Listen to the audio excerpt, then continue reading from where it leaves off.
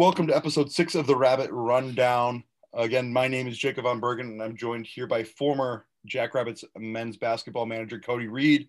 Cody, how's it going? I'm doing great. It was a great weekend of basketball for the Jacks. We had a couple sweeps over Western, so it's a great way to start conference play on both the men's and women's side. Oh, yeah, exactly. You kind of hinted at it already a little bit here, but this week we'll be going over the men's and women's sweeps of Western Illinois, kind of break down what we saw in those matchups, what we liked, what we didn't like, that kind of stuff. We'll also be joined by Matt Kirkle to preview the Omaha women's series, due to that being the only series this weekend, men being canceled with COVID. And we're also joined by Baylor Shireman later on in the podcast. Fun, 10, 15-minute conversation with him, just kind of getting some insight into what it's like being a student athlete, with COVID and everything going on right now. But first off, Cody, let's dive into the women's series here. The women's weekend, as you noted earlier, was a sweep. It was the first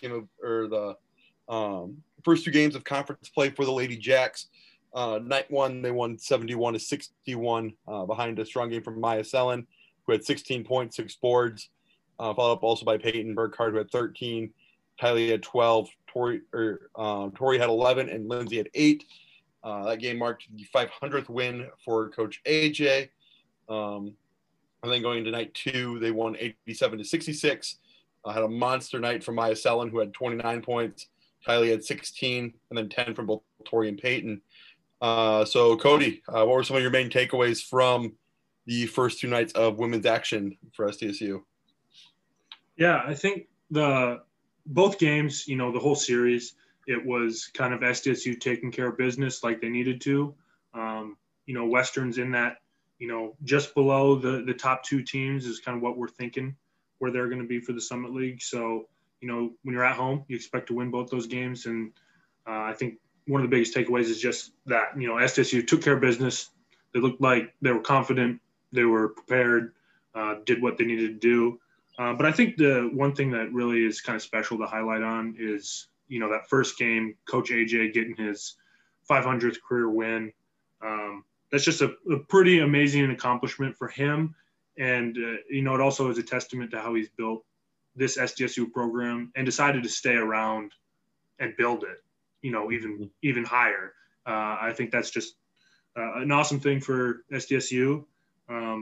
And so that was my kind of main 2 takeaways for the weekend.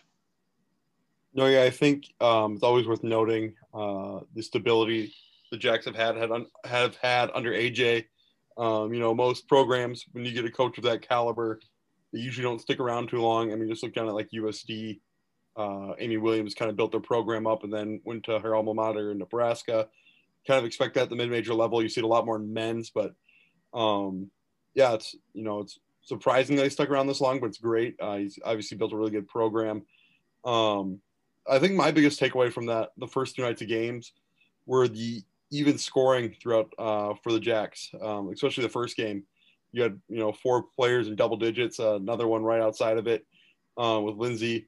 It's like 16 points, 13 points, 12, 11, 11, and 8. It's hard to beat a team that has that kind of scoring throughout their entire team. It's kind of hard to focus in on one player. And then you had Maya just being Maya in game 2, just took over the game, 29 points, showed the mismatches, got where she wanted to get, got easy baskets all over the court. It just, it was great to watch, just seeing her kind of dominate the game, 29 points, hoping to maybe get her 4th player of the week from the Summit League here this week. You never know with, how other teams did and all that kind of stuff. But I think that was a big takeaway, just how even the scoring can be for the Jacks throughout their starting lineup.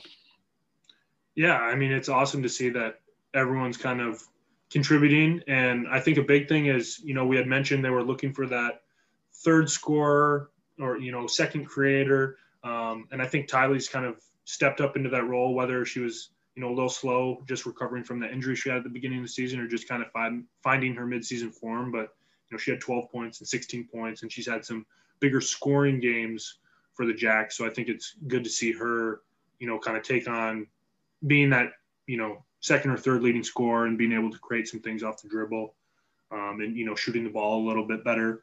And then also, I think, just going into how complete this team is, I think the bench roles, they're doing what they need to do too. You know, when you have all starters, you know, get close to double digits, you don't need the bench to score a lot of points. But when they come in, they've been able to play meaningful minutes, you know, gives the starters some rest. We've seen, you know, Madison Vlosten, Mesa Byam, Regan Nessheim, and then we got Haley Greer back as well from her 3-game kind of injury hiatus. So I think it's the rotation and everything, top to bottom, player 1 to player, you know, 9. It's really looking good, and that's what you want to see when you are at this point in the season. Mm-hmm. No, yeah, in game 1, we kind of noted last week that we kind of expected to maybe see a little bit of a slow start from the women on night 1, and they kind of got off to a slower start. You know, Western really hung in there for the first half, but then obviously winning by 10, they kind of pulled away more in the later in the game. I kind of closed it out, so no real surprises there. You know, they've had a couple weeks off between between games, so you expect a little bit of rust. You can only do so much in practice. With their 3-point shooting, kind of the same numbers it's always been this year, around 27% the first night, 29% the third night, or the second night, excuse me. So, you know, there's a little bit of room for improvement there, but if they're going to be a hard team to beat, if they can shoot around that 30% mark, if they can get more into like the 33 to 35% range, they're going to be a really tough team to beat. If they can start spreading the court out. And like you mentioned with Tylee, I think her biggest asset to the team is, you know, she can be that second or third scorer, but her length on the perimeter defensively. I know you made note before the podcast of all the turnovers Western had. And I think, you know, when she's in the game, Tylee causes a lot of issues for other opposing teams' offense, just because she is, you know, long and quick. So she can stay in front of a point guard without fouling and can create turnovers. Yeah, I think that's an underrated skill that she brings to the table is her defense. And overall, the team defense is looking really good too. I mean, when you force 20, I think it was either 20 or 22 turnovers night 1. Night 2, Western had 25 turnovers. Anytime you're forcing that many turnovers, whether it's maybe Western being sloppy or just SDSU playing good defense, that's a good indication that things are going well for you. And then another thing I wanted to point out, even though the 3-point shooting has maybe not quite been, where the Jacks would hope it to be, I think they're making up for that in how much they're getting to the free throw line and then how well they're converting once they get there. So both nights, they were shooting they were making just as many free throws or more than the other team was even shooting. And so I think that just shows, how well they're executing offensively and, how aggressive and confident everyone feels taking the ball to the rim. Something I've noticed with AJ coach teams, especially when you don't have the Maddie and, Miller backcourt that SDSU's had for the last few years, the shot that's kind of dead in most leagues is a mid-range shot. But a lot of the SDSU women's teams, the more you watch, the more you realize how much they utilize the mid-range game. They like to drive and get to the hoop, but they're not afraid to, shoot from the free throw line or, inside the paint, but not at the rim. A lot of teams, are afraid to do that. They're kind of wasted shots. Everyone thinks it's either 3 or get to the rim, draw a foul. But AJ coach teams have always utilized that mid-range shot. And I think that's one thing that sets them apart from a lot of teams is their ability to knock down that shot, where a lot of teams don't really focus on that defensively. So I think that's one, big impact. I know we did see a little bit of the zone. Scott last week kind of talked about how the women kind of got rid of the zone for Western, but I know they sprinkled it in and out this week as well. So yeah, overall though, I think, the women took care of business. Like we said, going into the season, Western's, I think they were picked 3rd. They're kind of looked at as that 3rd or 4th best team in the Summit, probably one of the top seeds on day 2 on Sunday at the Summit League tournament. So getting 2 convincing wins like this early on in the year is great. It'll be interesting to see how, they transform throughout the season.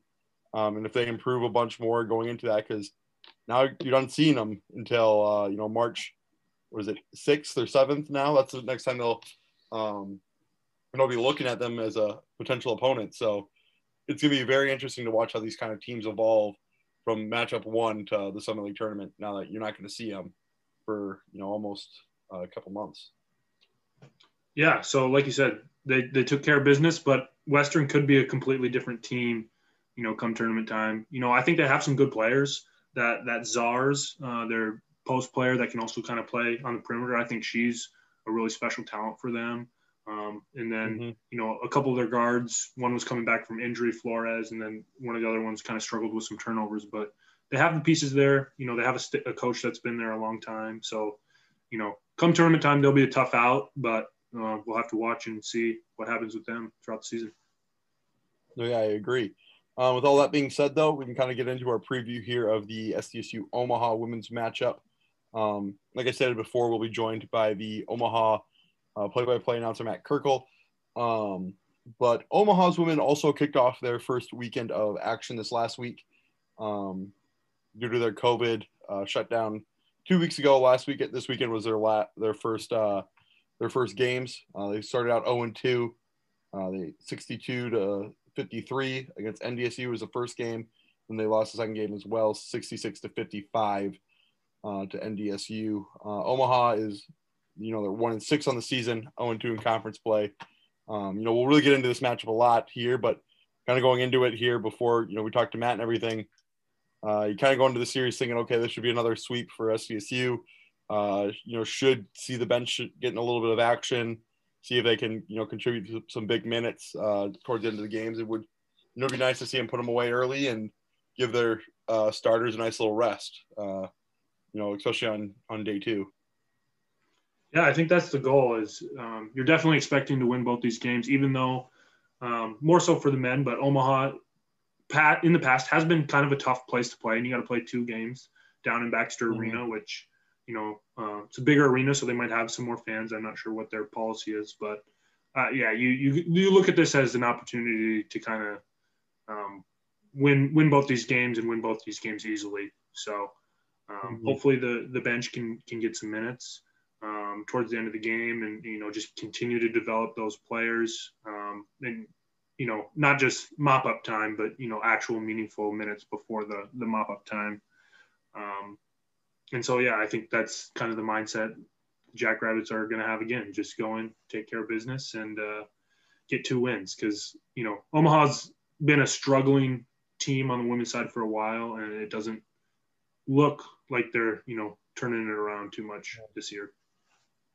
Well, yep, I agree. With all that being said, like we said earlier, joined by Matt Kirkle. We'll go to that conversation right now. Welcome back. Again, we're joined here by Matt Kirkle. Matt is the play-by-play for Mavs Radio down in Omaha. He's also the GM of Mavs Radio, and he also is a contributor for Reaching the Summit. Matt, how are you doing tonight? Fantastic. It's a pleasure to be here. Join you guys. Oh, yeah. We have a little bit less to talk about today due to the cancellation of the men's series with some COVID complications. But, at this point in the recording, sounds like we got a women's series to look forward to. So as 2 people that are probably not super aware of, what's going on down in Omaha with the women's team, kind of give us a little bit of a rundown of what we're looking at, going to be looking forward to in the upcoming matchup. Yeah. So the biggest storyline this season for the women's team was obviously the coaching change going into this year. It was Brittany Lang, and then they went to Carrie Banks, the former Ohio State assistant. And the thing that I've noticed so far this year that's been the biggest positive, considering last year the women's team was at the bottom of the summit in field goal percentage, 3-point field goal percentage. They were averaging, I think it was 19 or 20 turnovers a game. It was just kind of sloppier on the offensive end. Things have kind of cleaned itself up, which is nice. The turnover problem, I think right now UNO has the 3rd best turnover margin right now in the conference. Field goal percentage wise is still kind of a struggle. The offensive side kind of struggles to flow at times. But defensively has been a huge improvement, and it's what's made them a little bit competitive in some of their non-conference games that were a little tougher. They fought a hard-fought game in Champaign against Illinois, and then against Kansas State, they made a late rally and tried to win, but couldn't quite come up with the victory. But it's been a positive shift with that team. The only thing right now is just finding a mesh offensively, because especially like I said before we hopped on with Mariah Murdy and Michaela Ekdahl missing the first 2 games. Mariah Murdy's a preseason first team all summit. So she's somebody that this team kind of revolves around offensively. She's the leader right now in field goal percentage for this team. And she's somebody that the offense is kind of needing to flow through. The thing that hasn't changed for this team is field goal percentage wise, they're still kind of at the bottom of the summit, and offensively, like I said before, it struggles to flow at times. But the thing going into the South Dakota State game that I'm looking at the most for this Omaha team is the return of Elena Pilakuta, the Cyprus native. She didn't play the first 2 games. I'm not sure why. It might have been injury related. But she's back in the lineup, and since she's come back in 4 games, she's already second on the team in points scored. She's rebounding the ball pretty well, and she just takes up space inside. She does a good job with their inside-outside game that Omaha likes to play. She can attract attention inside, and then they can kick to shooters like Claire Killian on the outside, and then, that's when the offense starts to become productive. So looking at this South Dakota State game, I think that it's really going to revolve around the Mavericks defense, because South Dakota State is proven. I mean, every year that it's South Dakota State on the women's side. They're the 2 teams that control the Summit. I mean, last year watching them battle it out in the Summit League Championship down in Sioux Falls was so much fun. But yeah, I mean, you look at Maya Selland, you look at Tylee Irwin for South Dakota State. These are players that are, at the top of the conference. So I think defensively, Omaha is going to have to do a good job of limiting their production. I don't think stopping their production is necessarily realistic, but just limiting it. And then on the offensive end, obviously they need to get a flow with their inside-outside game with the return of Pilakuta. I think it'll be a competitive game. Omaha has obviously had their struggles so far this year. Not a lot of wins in the win column, had a tough road stretch for a long time. They didn't get to play at Baxter until January. But I'm excited to see what happens this week. It's just a matter of what the Mavericks can do defensively. I think that'll be the biggest dictator in this game. No, yeah. And I'm guessing, knowing kind of what you were saying before the interview, you guys don't have, is there fans allowed at Baxter Arena, or what's the fan policy right now? Yes, right now it's limited fan policy. I couldn't tell you the exact number they cap it at. I believe it's close to 1,000. I know for the men's game, the side closest to the benches were filled out pretty well, but they try to do their best. I know for the broadcasters, they split them up pretty well. They have some people up in the press box. In past years, everybody's on the floor together, and now they're kind of trying to split it up halfway. So Baxter Arena is doing a really good job of, following the COVID protocols and everything like that. But right now, yeah, it is under a limited fan base attendance policy. Yeah, and going into, like you said, Omaha doesn't have, too many wins in the win column yet, but they've been competitive in a lot of games. Illinois non-con lost by 3, Kansas State lost by 7, and we're tough up at NDSU this past weekend. So, what's been the difference in the games where they've, been right there and haven't quite, got over the hump versus the games where they maybe haven't performed as well? I mean, I think the biggest thing this year has been just offensive production. I think that's the biggest thing that has been lacking, because the things that hurt the Mavericks last year were the very small things. They were turnovers. They were defensive lapses, just simple mistakes where somebody gets a wide open 1-on-0 layup. It was those kind of things that shot Omaha in the foot and ultimately led to a lot of 25-plus point losses, where this year I think they're a lot more competitive because of the fact that they've gotten rid of those mistakes. And kind of piggybacking off what I said before, it's just a matter of getting their offense to flow through an inside-outside kind of offense. Right now, it's sometimes gets a bit stagnant. There's not as much movement on the offensive side, and I think that's when teams go on their runs.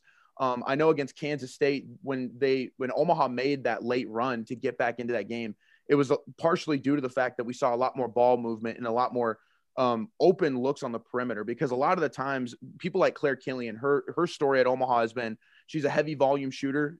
She gets a lot of looks, but sometimes they're not the best looks. She gets a lot of shots in traffic, and it's things like that that kind of hurt Maverick runs and kind of hinder them from getting over the hump and getting some of those wins in the win column. And it's just a matter of getting a structured offense. And I think those are the things that Carrie Banks she's starting to implement into the culture of this team. And it's been nice to see, but I think that's going to be the biggest step for them to start getting those wins in the win column. Is as simple as it sounds. They got to make shots. I mean, you got to make shots to win games. And they have had spurts where they go on little 8-0, 10-0 runs in quarters, and then they'll go on a 5-minute span where they don't score. And those are the inconsistencies are going to have to get eliminated if they want to start winning games. No, yeah. And you kind of mentioned a couple of players earlier, and Mariah Murdy, she's probably going to be a player to watch, because just looking at how SDSU kind of matches up with you guys there, you have two players that are about 6'3", which, if you go back to the Kansas State game, that's what gave SDSU some issues, and some other games is the height. But Mariah will probably end up probably guarding Maya Sellen. So as a defender, Maya's kind of that hybrid guard forward at about 6 foot. Is that something, Mariah's usually comfortable with, or what's her skill set as a defender? And that's where things kind of get dicey. I like that you brought that up because Mariah Murdy is unbelievably talented. On offense, she's by far our most efficient player. She does a lot of good things well. One thing that she struggles with at times is she gets into foul trouble really early in games. We've already seen that in some of her minutes this year. It's gone down drastically from what we saw last year. And, being a preseason first team selection, there was a lot of hype around Mariah Murdy. And with the new coaching staff, I wasn't sure where she was going to quite fit into that equation, but she's going to have her hands full. She's going to have her hands full this weekend because she's going to have to play strong, smart defense. A lot of times it's as simple as her not getting her hands up. She'll be in the right position down low to make a good play, but she just, has her hands arched just a little bit, gets enough contact where the refs blow the whistle. And that's what's going to have to get avoided. Because I do think Mariah Murdy's probably going to have that matchup this weekend, and she's going to have to be ready. And along with Pila Kuda. Pila Kuda is another player where sometimes moving laterally is something where she gets herself into trouble. She takes up space. She's a nice shot blocker. She's an excellent rebounder, but same thing as Mariah Murdy. Sometimes she finds herself in foul trouble. And if Omaha gets into foul trouble early in that game, South Dakota State's probably going to run away with it. That's probably just the way this game's going to go if Omaha ends up, getting some self-inflicting wounds like that. But if they can keep their bigs in the game, if they can keep people like Mariah Murdy, out of foul trouble for the latter part, mainly just to the first half. Down the stretch, foul trouble usually isn't an issue. It's just in that first half sometimes those come back to bite us in the second half. And if Omaha can avoid those mistakes, I think they're going to be in a lot better position. But with somebody like Maya Sellen, Omaha's going to have their hands full, especially down low. So they're going to have to find ways to do it. And I think they can. Like I said, they're a lot more disciplined than they were last year. But again, Mariah Murdy's minutes have gone down, so it's going to be definitely a thing to watch for on her end. Yeah, and I think it is going to be an exciting series. So getting into just kind of a season-long outlook for the Mavs, they bring in a new coach. It's kind of a two-part question here. What's, the number one thing, if you have to pick one thing that she brings to the table for the Mavs, is it culture? Is it, the X's and O's, recruiting? And then what's the, expectation at the end of the season? Is it just make the Summer League tournament? Is it get a 6 seed? Is it top half? What are you thinking there? That's a really good question, actually. The thing that she brings the most, at least early on in her first season, that I've noticed the most is she brings discipline.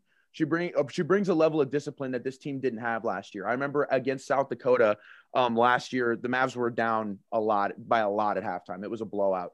And from what it sounds like, it just sounds like some of the morale was falling apart a little bit. It sounded like there was leadership issues at times, kind of everywhere on that team. And this year, it seems like those issues are no longer there. It seems like there's a nice culture that's being set in. And I have high expectations. When it comes to the season outlook, I think the Mavs are going to be a much, much more competitive team in Summit League play than they were last year. Last year, at times, it's not even that they weren't good enough to stay into games. They would just go on spurts where, the other team scores 14, 16 in a row. And then all of a sudden, you're playing from behind the whole game. And those things haven't really happened this year. Against North Dakota State, they fought hard in both games and they were competitive. And those are the things that I think have been the biggest difference makers that Carrie Banks probably has a direct correlation with. I think she's come in and she's established a culture that is much, much more disciplined, like I said before. And in terms of, I guess, Summit League tournament, looking down the road, what I expect from them, I think a 6 seed, a 5 seed would be if they play really well. The Summit League's a tough conference. Teams like North Dakota State, they just got done playing them. North Dakota State's way better than they were last year. Last year, they were kind of one of the teams towards the bottom. Now I think they're probably a top 3, top 4 team in the Summit. Western Illinois still hanging around. Oral Roberts is finding ways to get points on the board very, very easily. And they were competitive with a bunch of good D1 schools. I think when you look at all those things, I think Omaha could be a middle of the pack team if things start going their way offensively. Right now, the way things are going, I could see them being a 7 seed potentially in the Summit League tournament. It all depends on how things shake out. But if the offensive side of the ball can get figured out, I really do think this team could be a middle of the pack team that you might not want to play in the Summit League tournament. It all just depends on how things progress this season. No, yeah, I was kind of looking at their schedule and definitely did not start out nicely. Oral's a much improved team, but like you mentioned, NDSU, we've kind of noted a couple times that they're, greatly improved this year. They might have even, like we said, jumped Western as, Western's kind of the third team in the mix. They've always been up there with SDSU, and now it's kind of USD taking their spot at 2, fighting for that 1-2 spot. But they go NDSU, SDSU, then NDSU, SDSU, USD. So that's a rough stretch. And you kind of said like last year, it sounded like leadership broke down a little bit. So it'll be a real test for morale there. How they come out of this, 6-game stretch. If you can steal a couple games in that obviously, for morale reasons, really boosts the team. But, it's a team that, height-wise, probably one of the best to match up with, USD and their size. But kind of one of my final questions here is, with new players brought in to the scheme, and obviously it's a lot more prevalent on the men's side than the women's side. Have you noticed, new players coming in and making an impact right away? Have they hit the transfer portals? Kind of with the new coach, how does the player breakdown of, new people coming in? Is there a different style to how they play, or just how's the new kind of regime treating new players that way? Yeah. So there's a few players that have kind of hit the scene this year. A few of them were on the team last year. Sarah Schmidt, she started the first few games in replacement of Michaela Ekdahl when she was absent. And she leads the team in assists right now. She's averaging like 2 or 3 assists a game. And, the Omaha's a team right now when it comes to assist to turnover ratio, it's not the best right now, but she's been one of those leaders in terms of moving the basketball. And like I was saying before, I think that's kind of the key to getting the wheels turning with this team is getting the ball moving, getting it inside, and then working around the perimeter. In terms of like recruiting and some of the players she's starting to bring in, the thing that stuck out to me the most was the day after she got hired this last offseason, she offered 2 players in the Omaha area, 2 high school players. And I think that that's really important, especially for someone who before she came to Omaha had no Omaha ties. There's nothing that really brought her to Omaha other than it was a head coaching opportunity and it was going to be her first venture in that position. So the fact that she came into the city and started immediately offering some of the city's best talent, I think says a lot about, trying to have a positive image in this community. And I think so far it's working really well. Some of the recruiting she's doing, she's already made a lot of good offers around. Recruiting classes are starting to look good in terms of, besides Sarah Schmidt, there's a few players that stick out in my mind. Kaya Wilson, she hasn't really been playing as much this year, but last year she was somebody that came in off the bench and was a very valuable player.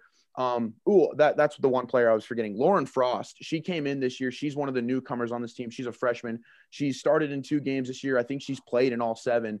And she's somebody that kind of comes off the bench and provides a spark sometimes. She's a really good guard. The one player I think that needs to kind of step into a bigger role is Akili Felici. She's another Omaha native.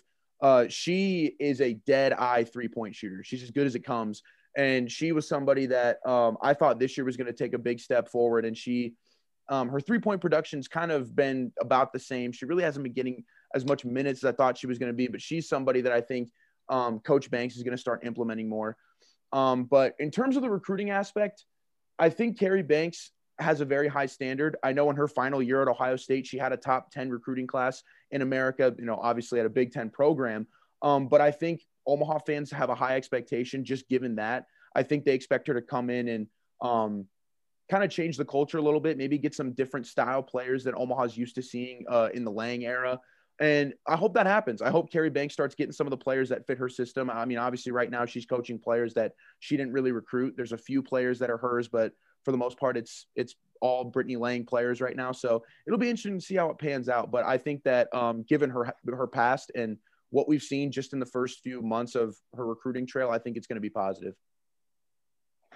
Perfect. Cody, do you have any other questions or? No, I think that's been some great insight into the series this weekend, and I'm looking forward to it.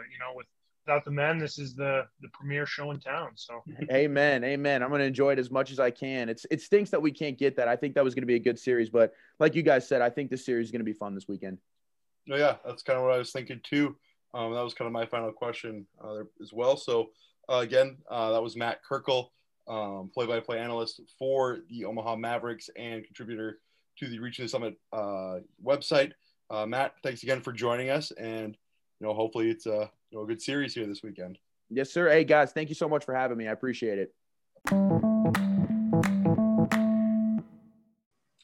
And that was our conversation with Matt Kirkle of the Omaha Mavericks, previewing the Omaha SDSU matchup this coming Friday and Saturday. Following that up here, we're going into the men's side of things. The men also had a 2-0 weekend, a nice sweep for them as well. We saw a couple returns to the lineup this weekend. Doug Wilson came off the bench night one, led all players in scoring with 22 points. Luke Apple with a great 16 points off the bench, as well as Baylor Shireman. And then Alex Arians had 10. Matt Dentlinger had 8. Night two, we saw the return of Noah Friedel. Also coming off the bench, we saw Doug Wilson in the starting lineup for the first time in over a month. Noah led all scorers with 25 points. David Winget had 15. Doug had 14. And then another double-double from Baylor, who had 11 points, 11 boards. And then Alex Arians also had 11. That's Baylor's 6th double-double of the season. They're on night two. But, Cody, what were some of your main takeaways from the 2 nights of action on the men's side? Yeah, I think they were highly competitive games. It was a good job by SDSU night one, bringing one of their players back, but still being kind of limited, with Noah out. And then, Matt Mims also sprained his ankle in practice this past week. He's going to be out. I think Hendo said, 9 to 10 days as they watch that, especially coming up for Omaha. But, so they only played 7 guys night one, but they still, did what they needed to do. I think Western's a lot more competitive than they have been in the past, and they showed that in the ability to come back on night one. But overall, I think the Jacks played really well. And night two in the second half, it's so fun to watch when they're playing at that level, passing the ball, sharing the ball. Everyone's getting in on the action, shooting it well. And, that second half team there that just kind of really hammered down on Western is, a fun team to watch and what you hope to see out of the men's Jackrabbits. No, that second half was probably the first time we've seen that SDSU lineup play together for extended minutes in over a month, because even in the first half of that game, all the big men were kind of in foul trouble. So you didn't really see Doug, Luke, and all them playing together, or Matt playing out there with the starting lineup. So great to see him out there. They really, in that second half, showed their dominance, showed what the team can do. I think, the biggest thing for me in the game one was we saw again how efficient Doug can be. Doug had 22 points on 25 minutes of playing, only 9 of 14 shooting. So he's not one of those guys that, you need to get him 30 shots a game. He's going to get a lot of points, and he can do them in bunches. And you kind of see him, there's certain stretches on offense where, you see him coming down the court and he's kind of jogging down and he's like, oh, I got a matchup I like, or, this is going to be a good play for me. And he kind of sprints to the hoop and they get the ball to him and he makes this nice spin move towards the rim and gets a basket and almost makes it look too easy sometimes. But the efficiency from him, game one was crazy. And then kind of like we noted, Noah Joint coming back game two, 25 points and 9 of 15 shooting. So a pretty efficient night for him as well. Jack looks, like you said, the Jacks looked really good in the second half of that game, really pulling away later. I do think a big takeaway, though, a couple things to talk about. The free throw shooting wasn't great again from the Jacks. But on a positive note, Luke Apple really starting to, fit into the offense, fit in with the team. A couple big nights for him, starting to show he's confident in playing in the system. So it's really good to see Luke, show up and kind of be the player they were expecting him to be when they got on campus. Yeah, no, I think I'm going to hit on a couple things that you talked about there. First, talking about the efficiency of Doug, great to see him back. 9 of 14 is awesome. You throw in Luke going 8 of 10 in night one. That's awesome. But just as a team, if you look at how efficient, the Jacks have been as a team, according to Ken Pomeroy, pretty well-known college basketball insider and analyst, the Jacks are 44th out of all Division I teams.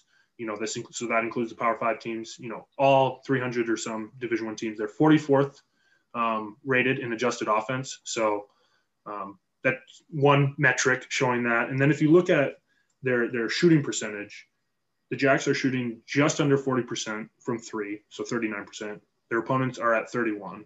So that's a 8% gap there.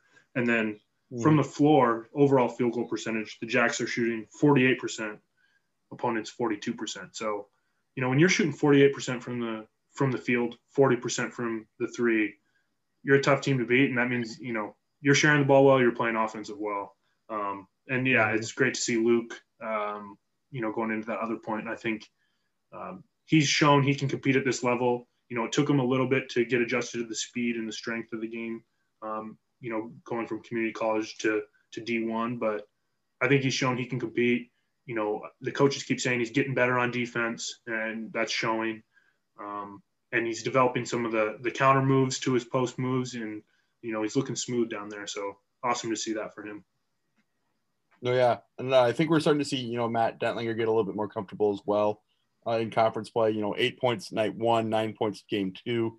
So he's not going to be scoring in the double digits, but when you have 4 or 5 guys in the double digits, you don't need your center to do it as well. Defensively, Matt is probably the best of the 2 big men between him and Luke, probably the better of the 2 defenders. But no, it's crazy to watch, especially you look at game 2 stats. There was 5 guys in double figures. Matt's 1 point away from getting 11 points, so he could easily have been in double figures. Luke only had 7 points, and he only took 2 shots on the night. So get him 3-4 shots, he could be in double figures pretty easily. So there's a legitimate 7 guys on the team that could be scoring double figures. We talked about Easley. If he took a few more shots, maybe he could get there. Matt Mims being out, he could potentially get hot any night from 3 and just make a few of those. So there's a lot of scoring options for a team that doesn't use their bench a whole lot historically in the last few years. There's a lot of scoring on the team, and I think the Doug injury early on and the Noah suspension really boosted the confidence in a lot of these guys, because you saw guys like David who went out and had a big night too, scoring, like I said, 15 points. He can come in any given night, he can show up with 15 to 20 points. Alex has shown he can be consistent from on the offensive end. Baylor's seen he can carry offensive guard duties without Noah in. So I think, the suspension and the injuries is something you don't want to happen, but I think in the long run is going to really help out the Jacks this year, just with what they're able to do offensively. Yeah, especially, with the inability for teams to really game plan much between night 1 and night 2 in these, Friday, Saturday night series. I think that's a bonus for the Jacks because they have so many ways they can spread the ball around. So if, the team knows game 1 or for the whole weekend, our game plan, we're going to stop Doug. Well, maybe that works in game 1, but then you have Baylor, Alex, David, whomever step up. And then if you try and make any adjustments, then Doug has a great night on game 2 or whoever, the team. So I think just from a game plan perspective, the Jacks are hard to game plan for because, anyone can go off. And it'll be interesting to see, we think Doug will, stay healthy now that he's back. And so with David sliding back into that bench role, we had, I had mentioned before, I thought when he gets going early, he plays really well. And so, starting, I'm sure helped that. He had 2 big shots in the second game right away. But him sliding back into what will probably be a bench role, it'll be important for when he comes in, to still be able to have those meaningful points off the bench. Mm-hmm. No, yeah, exactly. The one thing that we can take away from it, maybe negative thing from it, free throw shooting wasn't great this weekend. First game, about 66.7% from the free throw line. Second game, 63%, which kind of alarming numbers that they can be that low. You look at, especially game 2, they shot 52% from 3, but only 63% from the free throw line. It's like, okay, well, you have guys that can shoot. Why are the free throws, the easy shots with no one in front of you, why is that causing such an issue? And is it going to be something, later on in the year where we're going to blow a big game because of it? I mean, the game 1, you saw Western sneak back into it because of the lack of consistent free throw shooting. So that's going to be something, we've mentioned it a few times already this year, but it's definitely going to be something to watch later on in the season if they keep going on with these struggles. Yeah. And one positive thing I noticed with the free throw shooting is they are getting to the line a lot. So it's not like, they're only going there 8 times, making 5 or something like that. I think they had 27 the first night, 30 the second night. Yep. So they're getting there a lot, which is good. But yeah, converting there has not been as good. And Baylor's shooting 87% from the free throw line. Alex is at 90 or 91%.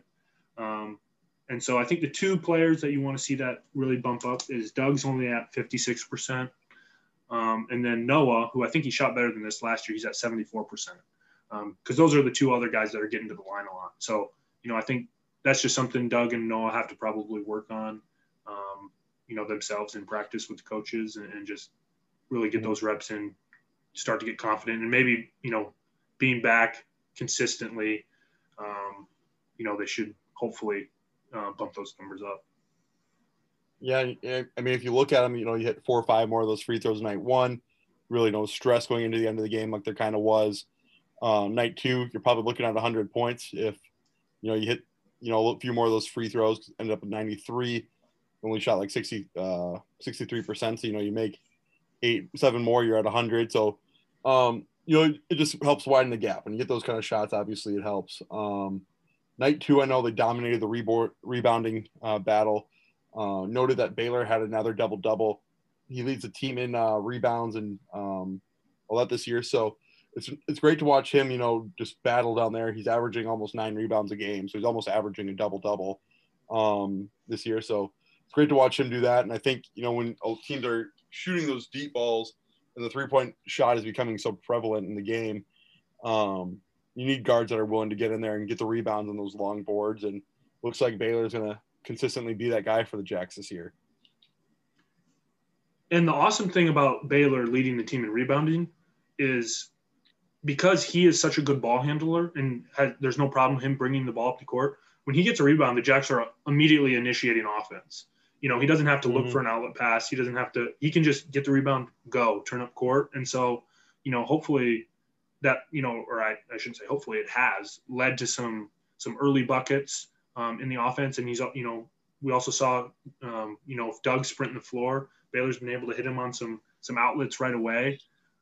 So that's a really key thing, not just the rebounding total that you see, but that leads into good offense for the Jacks when he can just grab it, go, and take the ball up the court. Yep. And kind of one of the final things I know I wanted to mention was the lack of fans. You can really hear the coaches on the mics there. And it seems every time, the Jacks get a rebound, they're looking to run. And like you said, with Baylor, when he gets it, that's when it seems like the offense is, down the court ready to go. And he's made a few ridiculous passes. Yesterday, I believe it was, he had like an over the back, like pass to Noah, who was like driving, and they didn't convert because it was kind of a awkward layup for Noah. But it's one of those things like the guy, you can tell he used to be a quarterback. He knows exactly where to put the ball and how to get it to people. So yeah, when he's running the fast break, the Jacks offense is when it looks its best. So it'll be fun to watch that, coming up throughout the year. And I guess one other final note I had is really going off the girls. We said it with the girls team, the matchup, how, we're not going to see Western again until the tournament. I think the guys' Western team is going to be the team that evolves the most, especially throughout the Summit League here, just overall. Because like when we talked to Scott, they have so many new guys. They had 2 guys on the roster last year that are on the team this year, and there's only one of those suited up on Friday and Saturday. So this is going to be a team that is going to look completely different come tournament time. So that'll be a fun thing to watch, once we get to Sioux Falls, of how much more improved Western is as a team overall. Yeah, there's 3 just rapid fire also things I wanted to note. One of them goes off what you said about Western. I think you can see under Coach Jeter, they're competing at a different level than they've competed, in the past 5 years. And I think he's definitely building something there. Whether the wins might not come this year, but I think he's definitely shown that, if night 1's a perfect example. A previous Western team, when they're down, I think it was like 19, and then had a huge comeback to get it within 3. A previous Western team loses that game by 25 points, 30 points. But, under him, I think they're really showing that they want to play for him, and that, you know, he's got the ability to connect with these players. And like you said, come March, 2 months from now, they could be completely different. But then two other quick notes. We saw that Cooper Corneman announced he's transferring back to Mount Marty to play, you know, in his hometown of Yankton. So that leaves the Jacks with only 11 total players on the roster at this moment. So, you know, hopefully COVID-wise, injury-wise, you know, that doesn't play an issue. But, you know, even in practice with only 11 guys, you might be – you can still go 5-5, but, you know, you're not super you don't have a ton of depth there. So that's just something to watch. And then the last thing was I hadn't really realized this, but we're having the same refs night 1 to night 2. And just one thing I thought of, it didn't really play out in this series this weekend, but it'd be interesting to see what happens if you have a really bad game that's reffed poorly night 1, you know, how the coaches and maybe fans, if they're there, and players kind of react night 2 when that same reffing crew comes back, because, you know, it's not like most games where if it's a bad game by the refs, they get out of there in a hurry and just run through the tunnel and, you know, you don't hear from them again. But now you got to see them, you know, 24 hours later. So that could just be something to watch moving forward.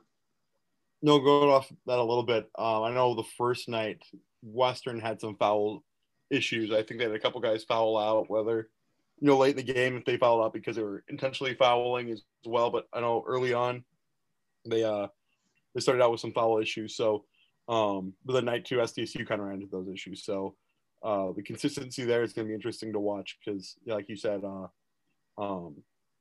reffing, you know, if the coach gets a technical arguing too much night 1, night 2, does the refs come out and remember that? Or is it because they're humans too? They'll be mad. And kind of, I guess, a quick fun story on that, on the reffing, back at the Dakota Showcase. I can't remember which games it was, but I believe it was night 1. One of the refs from the first game had to ref the second game as well because one of the refs in the second crew got COVID.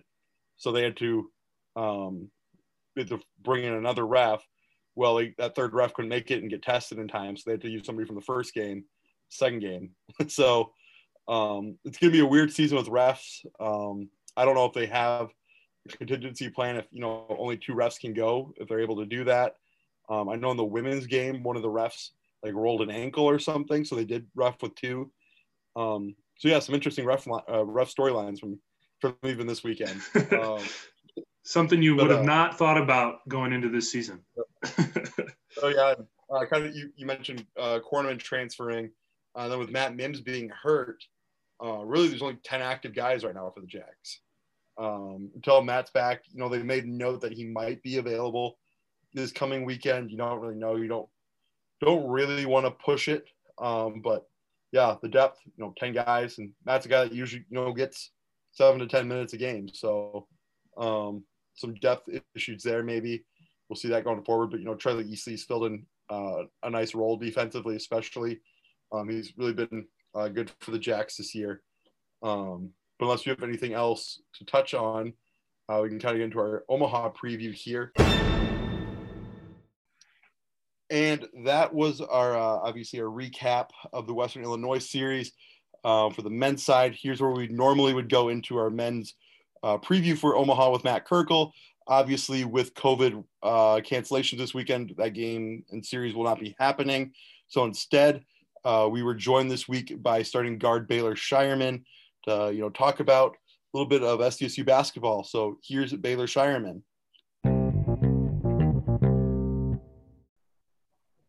And welcome back to the Rabbit Rundown. Again, we are here joined by Baylor Scheierman, starting guard for the SDSU Jackrabbits. Baylor, how are you doing tonight? I'm good. Thanks for having me.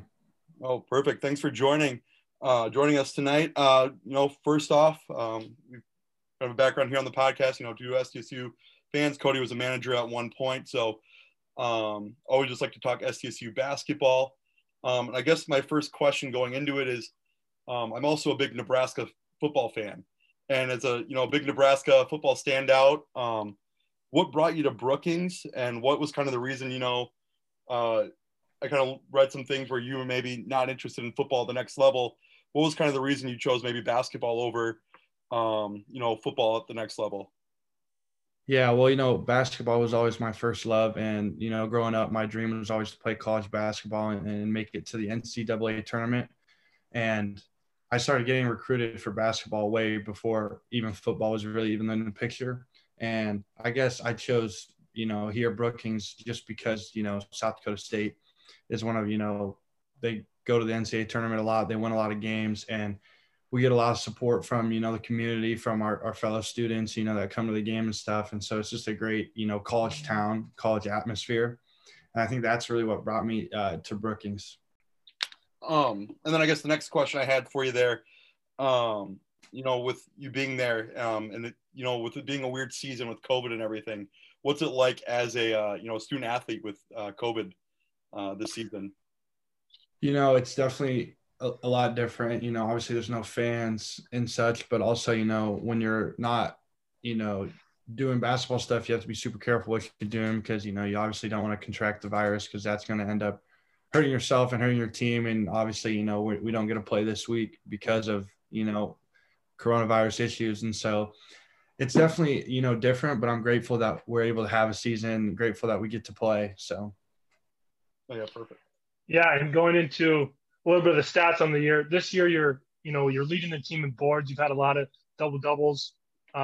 You getting a lot of rebounds, is that kind of by design so you can initiate offense right away because you're, good at bringing the ball up the court? Or is that just you have a knack for finding the ball when it comes off the rim? No, I think I'm just, it's not really set up that way. I think I just have a knack for finding the ball off the rim, just angles, where they shoot and where it's going to come off and such like that. And also it helps, I'm a little taller guard. So coming in and getting those rebounds definitely helps. But I definitely don't think it's like a setup by design. I just end up getting them. Yeah, perfect. So kind of going back to with the rebounds, last year we saw you kind of coming off the bench as a role player guard type position. And this year you've really stepped it up. You're starting to knock down the 3-point ball pretty consistently. What's the change in your style of play this year? And when did that all kind of start clicking for you? Coming into this season. I don't really think it was a big change of style of play. I think this is how I've always played. I think I'm more confident now at this level. Coming in last year, there was a lot of things new. I gained 30 pounds coming in as a freshman last year, and, gaining that much weight, it kind of threw off my jump shot a little bit. And so, having the time at home over quarantine really kind of helped because I was able to just get in the gym and shoot a lot of shots and, get my jumper feeling, consistent, like you've said this year. And so I think just that time period over the course really helped me coming into this year. Yeah, I think, it obviously shows. One question I had is, so my last year as a manager, Alex coming in as a left-handed player, I think the coaches couldn't even remember the last time there was a left-handed player at SDSU. Now there could be a lineup where there's 4 of them. If you got you, Alex, David, and Luke, do you find that, do you think that's an advantage for you guys at all, where teams kind of maybe have to play defense a little bit differently than they normally would? Because normally it's, the defense has one lefty that they're kind of keen on. But just maybe talk about that if you guys, think about that at all. Yeah, we kind of make it as a joke. We don't really think about it too seriously. I don't know if it's necessarily an advantage, but it's definitely unique. I don't know if there's really any college teams that have more than one lefty on the team, if even a lefty at all. So to have 4 lefties on the team and that possibly could be on the court at the same time is definitely, insane to even think about. But I don't really think we think about it as like an advantage type deal. Maybe remind me quick, were you being recruited by TJ when you came onto campus, or was Hendo kind of the coach the whole time? No, yeah, TJ was the head coach at the time, but Hendo played a big part in my recruiting process. So when the change happened, it really wasn't like a big like, oh, well, he didn't really recruit me anyway. So like, yeah. Mm-hmm. No, yeah. So I was just curious because, this week we have now found out 2 guys are entering the transfer portal. The UND guy, Alan Aikens, and then Chisholm down at USD today announced he was. Really? Kind of, yeah, it just happened, a few hours ago before we recorded. It's a big transfer. Basketball is like the transfer portal has become such a huge thing now. What's it like, as you know, a college athlete? Is that something that you hear a lot about potential transfer players coming in? You have coaches calling you all the time still when they see the improvement. What's it like kind of in that where that is such a prevalent thing right now? Yeah, definitely with the whole COVID situation too, a lot of people opting out of the season and stuff like that. But yeah, the transfer portal is definitely something new because, I mean, in high school, obviously, if you don't play or whatnot, it's not like you just transfer high schools, Yeah. So I think that's definitely different from high school to college. And it's such a big commitment, college sports is. And so you kind of like, if you're not really having fun, it's not the best time, especially like I said, with the commitment time is. So it's definitely a personal decision when it comes to, entering the transfer portal. Yeah. And going off that, I think it's obvious, when watching you guys play, you guys really like to play together. Everyone on the team seems to really enjoy it, but in game time, you guys are pretty serious. But there's always that one guy in practice who keeps it light, makes the joke when there needs to be one. So who's that guy for the Jacks? And if it's you, you don't have to be humble here. Honestly, I think there's quite a few people that are pretty light about it. I think, I'm pretty light about it. And Matt Mims is definitely light about it. Doug Wilson's light about it. Doug Wilson's funny. Like, you guys don't see behind the scenes, but Doug Wilson is a funny dude. Yeah, for sure. We'll have to watch out for that. Yeah. Kind of on that practice note there, you were kind of about practice. You guys had a long extended break between the Dakota Showcase and some other games, and then your first game against Western because of the bye week. Now you have another bye week. Yeah. What's it like having those extended breaks, especially with COVID? You have to be super careful with everything. But what's it like at practice? Do you guys have to be more accountable at practice with how serious you are, the intensity, or what's it like having these extended breaks? Yeah, it's definitely different. It's definitely a change from last year to this year because, last year the longest break we had was like 4 days. And this year, like you said, we were almost off for a whole month. And so definitely you have to come to practice with a different mindset that you're just going to be locked in for however long we're there. And the coaches have done a good job of, rearranging the schedule to, help us be the best that we can be at practice and whatnot. And then just one kind of thing with the weird scheduling as well. What's it like playing the back-to-back formatted games opposed to, historically some of the action you play, either Wednesday, Thursday, then you play Saturday with, some light travel. What's it like playing back-to-back games? Is that something you guys like better, or do you like the old format? Honestly, I kind of got used to the schedule last year where, we kind of had some days off in between games, but in high school, actually, all my games were Friday, Saturday. And so it's really not anything new for me because that's what I did all throughout high school. So it really doesn't affect me all that well. The only difference is we're playing the same team back-to-back days, but in terms of wear and tear on body and, stuff like that, it's really no big different for me. Yeah. And we, like Jacob said, we saw a huge change this year with scheduling and just the format, trying to have a season. But you also had a change with the headband.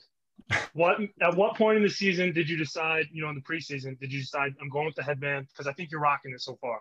Yeah, thank you. Well, over quarantine, I grew out my hair. And so it was getting in my eyes. And that's one of the things I hate the most is when my hair is in my eyes. And I have gel in it, but when it gets all sweaty, it falls down. And I think the first half of the NDSU game when we played them at the showcase or whatever, they made me take my headband off because it didn't match my color and my hair was all in my eyes and it was terrible. And I ended up getting one for the second half. But yeah, the real main reason was just to keep the hair out of my eyes. People think I just do it for show, but honestly, the hair gets in my eyes if I don't wear it. Well, either way, I think it's a good look and you're obviously playing good. So I think you got to keep it. Yeah. Thank you. Yeah, for sure. So with some of the games you guys have played here since you've been at SDSU, where would you say, so far is probably your, outside of Frost maybe, where's kind of the favorite venue you've played on the road? Is there a certain place you enjoyed the most or anything like that? Like non-conference, conference, or just in general? In general. Yeah, just non-home games maybe. Okay. I mean, last year when we played at Arizona, that was pretty sweet. I mean, we were hanging in there with them all the way, and the crowd was getting into it, and that's awesome. I love when the crowd, especially opposing crowd, gets into it. That's sweet. So I think there was special. I mean, this year Iowa State was fun. I mean, obviously there was no crowd, but I really liked that venue too. That was a cool place to play. Yeah, it wasn't like that where, you know, you grew up watching it and you're like, oh, I wanted to play there and you got to play there. Didn't know if there's anybody anywhere like that as being a Nebraska kid of Iowa State. Well, yeah, Indiana, probably, honestly. Indiana, Hoosiers playing there. That was probably my favorite too. Assembly Hall, that was sweet. Yeah, and speaking of big crowds, you know, last year you got to experience a little taste of what it's like to play at the Premier Center for the Summit League tournament. And obviously that didn't go as planned. Is that something you guys kind of think about and use as motivation, or is it kind of just a forget it, move on? It's a new season, it's a new team, and you don't really think about it at all. I think it's a little bit of both. I think it's definitely in the past, and you know, we don't want to draw on the past, but it's definitely used as motivation because I think we all, you know, going into the season last year, that was, you know, we set goals and that was not one of our goals, losing in the first round, and so I think we use that as motivation, but we set goals, new goals this semester that we're really looking forward to achieving. Oh yeah, and then kind of going off like, you know, last season going into this year, even back in high school, you probably didn't play on a team that brought as many guys back as the previous year. You know, where you guys really, you brought back your core. What's it like? Is there an advantage in a season like this where, you know, you bring back, you know, 8-9 guys that played last year, got solid minutes, and really you don't graduate too many guys after this year even? Is there a big advantage bringing that kind of core back in a weird season like this? For sure. I mean, we all know our strengths and weaknesses, and we all know how to play well together, and we know what the coaches expect of us. And we don't really have to like spend a lot of time figuring out our identity offensively, defensively, what the coaches, you know, want us to do, the schemes. We just know it. And I think that was big, especially because, you know, we didn't get a lot of time to work on it in the summer like normally we do. But since, you know, like you said, we basically have everybody back from last year, it really wasn't a big deal for us. Mm-hmm. Yeah, no, it's an awesome group to watch play. Like I said before, you know, everyone just seems like they get along so well and play so well together. But my final question here, I don't know if Jacob has any more. It's a real tough one. Which play would you rather make? A deep three, a slam dunk, or a full court assist? Probably full court assist, honestly. Those are my favorite, or just like a flashy pass, something like that. I really like that more than anything, probably. Yeah, I've definitely seen your reaction after a couple of those. The USD one last year, it was like, I think it was to Noah. You definitely had like a big reaction after that one, and then kind of a joking one after the Western game where you were kind of on your knee and you threw it over your head to Noah. Yeah. He missed it. I was going to say, you got to give him some grief. Oh, I did. I gave him so much grief. I couldn't believe he missed it. That was probably my coolest pass since I've been there here. Yeah, that one definitely rivaled. I think it was Gonzaga had their guard had a nice pass this week, and and the guy missed the lay-in too. So it's just like, man, you got to finish those. But that was Cody's final question. That's kind of all the questions I had as well. So we're kind of hitting that time. So thanks again for joining us. You know, good luck the rest of the season, and hopefully, you know, everyone stays healthy and safe with all this COVID stuff going on. Yeah, that's awesome. Thanks for having me on again. I appreciate it. Yeah, perfect.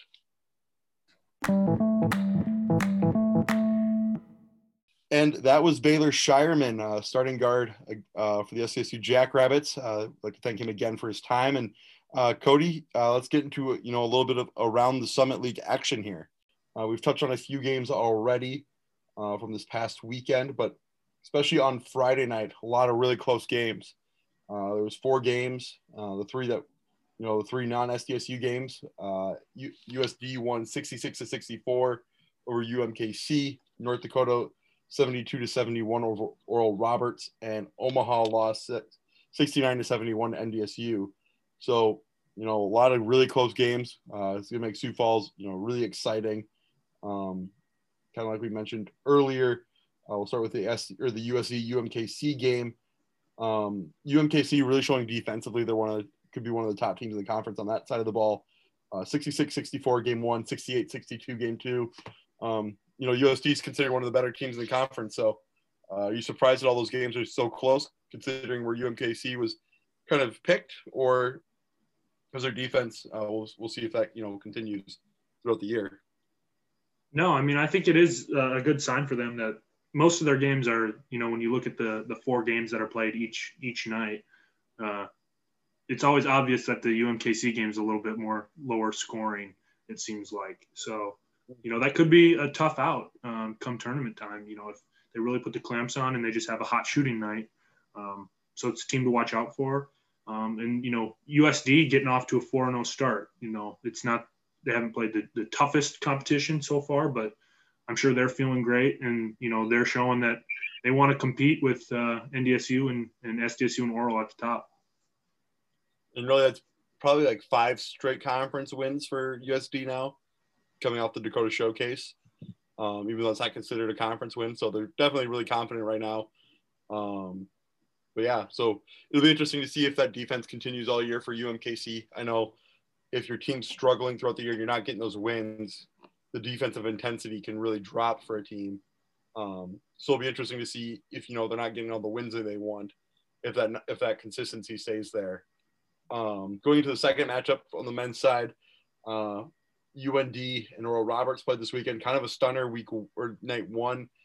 UND with the win 72-71. I think most people expected Oral Roberts to sweep this matchup. Second night, you saw Oral Roberts kind of dominate the way everyone expected, 74-57. But what we're seeing, is, if you could slow down O'Banner and Abrams, you could really slow down Oral Roberts. They expect those two to kind of lead the team in scoring, and everyone else kind of fill in. Glasper obviously can score a little bit for them. They have a few other guys that can score, but a majority of their shots are going to be O'Banner and Abrams. So it'll be fun to watch, that team evolve throughout the year, and UND sneaking out a win there. That's big for them. They're about 2-2 now in the conference play, so they've split both series, but yeah, it'll be fun to watch, how they improve throughout the year. I know they are looking for some consistency from players. They've had some injury issues, so they're still getting things rolling. But yeah, I guess. And any thoughts you had from that matchup? Not, like you said, surprising that Oral dropped that game at home, but that's Philip Obracha for you. He had a 24-point game, and he showed that on any given night he can take over a game and help lead his team to a victory.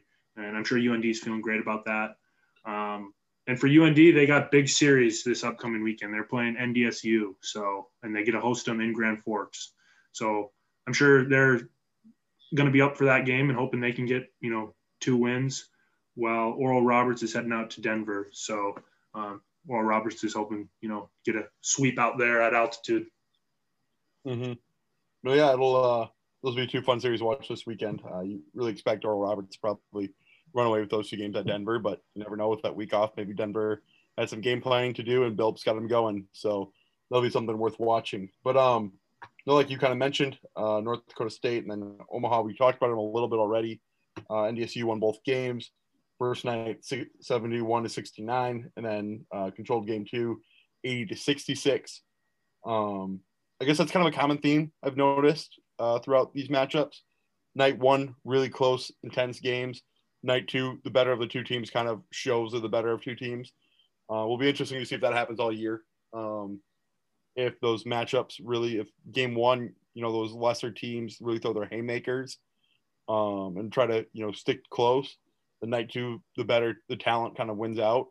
But yeah, Omaha hasn't started out real hot. They're replacing a lot in the guard position this year. And then North Dakota State, like we said, picked to be 1 or 2 or 3. A lot of people have them at 2 right now. So kind of expected them to sweep that series, but surprised about how close and what they needed to do in game 1 to actually pull out the win. Yeah, I mean, Omaha, I think we maybe touched on it, but all of their games have been fairly close, even though they're 0-4. And they're going to be a competitive team all year, I think. And NDSU is just keeping on. You know, they're a well-coached team, and they're gonna, you know, I think, like we said, for UND, it's a big series for NDSU if they can go on the road and get a couple wins and show that, you know, they're right there with SDSU. Mm-hmm. No, agreed. And then getting into the women's side of things, I will start out with the USD UMKC series. USD swept that matchup. First game, really the opposite of anything that happened in the men's night one. USD women won 92-34. This absolutely killed them. 6 points in the first half for UMKC. So really never, or in the first quarter. So really never gave themselves a chance in that game. And then night two, 80-53, a little bit closer, but you know, kind of what you expect from the USD women. You're kind of expecting some of these blowouts, and it'll be interesting to see how the season goes for them this year. If this is a consistent thing, or if UMKC, you know, is a little bit lower tier team, and we'll see how that all goes.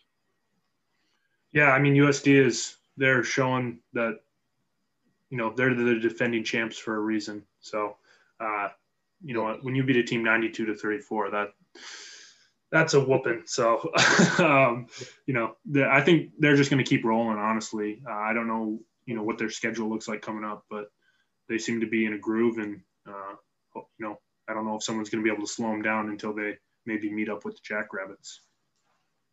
Yeah, I agree. Then we'll get into the next women's matchup, which was UND and Oral Roberts. Oral Roberts swept the series. Night one, 84-71. Night two, 90-82.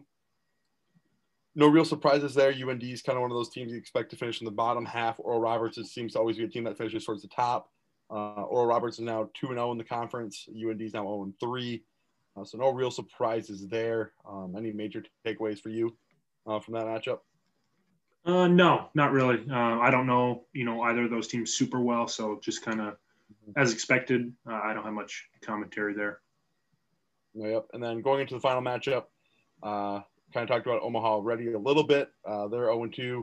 NDSU's 3-1. NDSU, you know, expected to be one of the better teams in the conference. Swept the series 66-55 night two and 62-53 night one. So pretty consistent that night. You know, Omaha's, like you mentioned earlier, hasn't been one of the better teams in the conference as of late.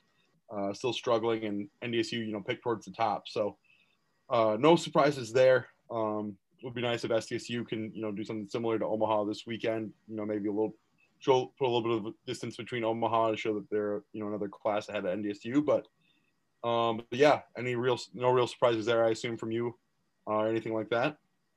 Yeah, other than that, you know, NDSU, I think they're coming for the South Dakota schools. They want a piece of this crown, and it'll be interesting to see how, you know, they play down the stretch when they got to play the big dogs. Yep.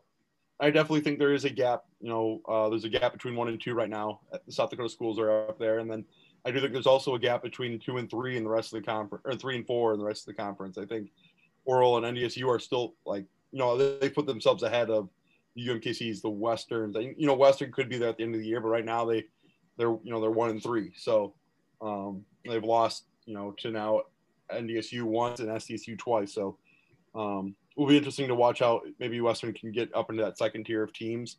But right now it's, you know, Oral, NDSU probably, right, you know, trying to catch up to South Dakota schools. And we'll see how that, you know, once the schedules all really break down, how that changes for these teams. Exactly. But with that being said, thanks again for joining us. I think that's all we have here for episode 6 of the Rabbit Rundown. Thanks again for tuning in. We'll be back next week to discuss the week of action. We'll be joined by a couple guests. Follow us on Twitter at the Rabbit Rundown. Let us know what you think of the episode. If you have any questions, let us know. But yeah, other than that, we'll see you guys next week.